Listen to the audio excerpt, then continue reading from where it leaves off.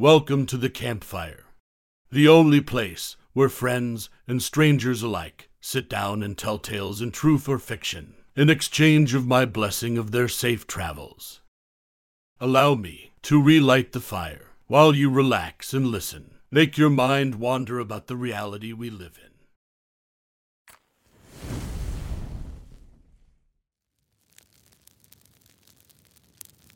The story I'm about to tell you is from a traveler named OOS. He called this experience, "I saw something on the evening news that I can't explain."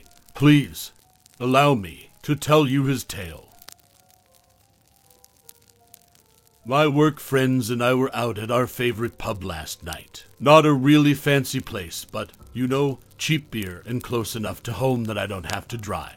The night started out normally enough. The four of us crammed into a small table off in the corner, mostly talking shop and shitting on our boss. Being this was the middle of the week, there weren't too many other people around. Maybe around 8 or 9 others in the whole place. Everybody just kinda keeping to themselves. Sort of people you'd expect to see in a pub on a Wednesday. Anyway, from where I'm sitting, I have a pretty good view of the TV behind the bar.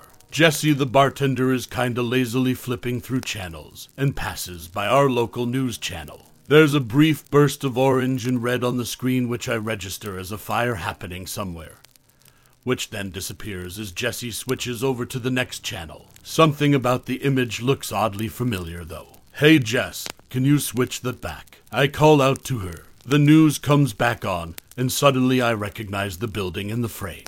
It's my building, and it's burning. "Holy shit," I say, loudly enough that a few people follow my gaze to the television. That's my apartment. The crowd in the bar falls kinda quiet. Everybody staring up at the screen now. The screen shows a wide shot of the outside of my building. The camera must be set up on the north end of the block because I recognize a lot of shops on the ground floor. Property management, dry cleaner, convenience mart, etc. The top left corner of the building is aflame. It's not a huge fire by any means, but it looks like a few units between the top 4 floors or so have already been engulfed by the flames. "Jesus, man," one of my coworkers says. That sucks. There's an uncomfortable murmur of agreement that passes around the table. I mean, I don't blame them. I wouldn't know what to say in this situation either. Yup, I agree, just as awkwardly. Thankfully, my apartment is only about halfway up and located on the west side of the building. I cross my fingers, hoping my stuff will be okay. The camera cuts to a reporter on the scene. He's standing a little further away, looking at the shops in the background. I can tell he's across the street on the northwest corner of the building. "Firefighters are expected on the scene any moment," he's saying. "And hopefully they'll be able to contain this horrible inferno before it spreads any further. As I was saying before, it's very fortunate that everyone was able to evacuate the building before things got too bad. Or who knows what tragic events may have unfolded." "He's really laying it on thick," my other coworkers joke. I chuckle a bit. All things considered, at the moment it really didn't seem all that bad. But then, a few moments later, hang on.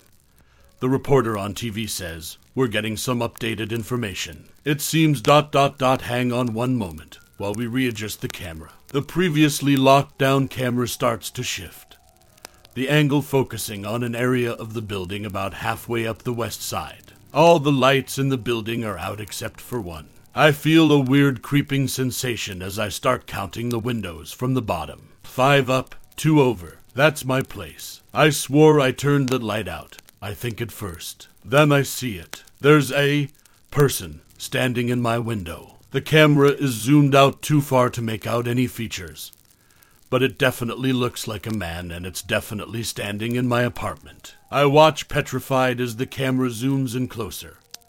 The reporter babbling on about the overlooked, ill-fated soul still trapped in the blazing such and such. As the image gets closer, I start to make out more details. The person is dancing, or something. I don't really know how to describe it, but he's moving around a lot.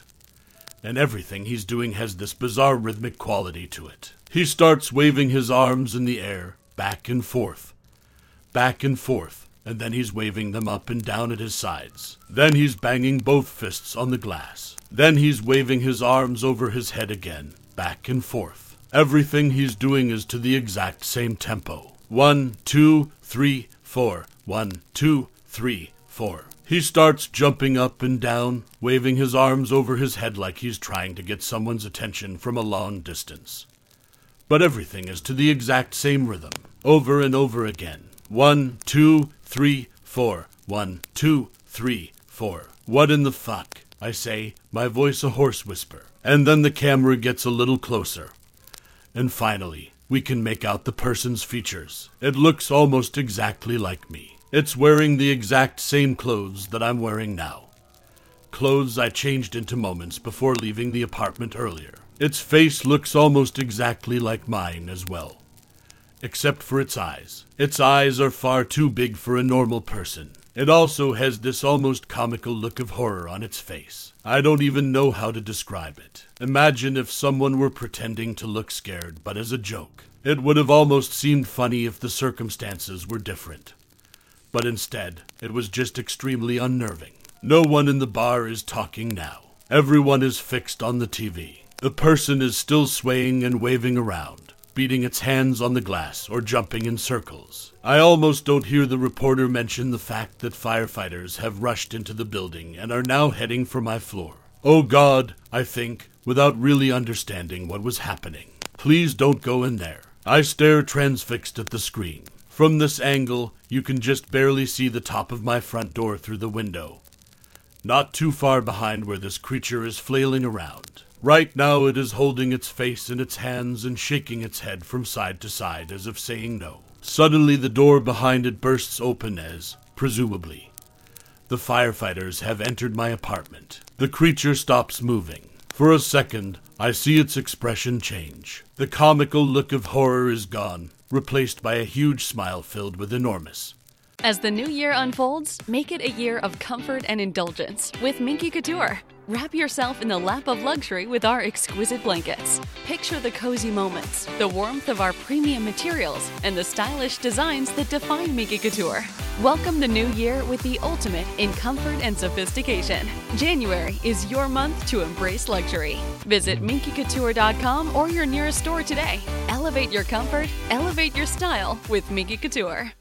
Pointed teeth. Then the lights go out. We all just sat there, staring at the screen as the camera slowly zoomed out from the now dark window. No one says anything as we all quietly pay our bill and leave. I went directly to my sister's place across town and asked to stay with her. I told her there was a fire at my apartment, and that's it. When I tried to find footage from the news online later that night, it seemed like they had edited that last part out. I don't know if any of you on this subreddit know what that thing was, but I hope they didn't put out that fire. I hope they let the whole fucking place burn to the ground.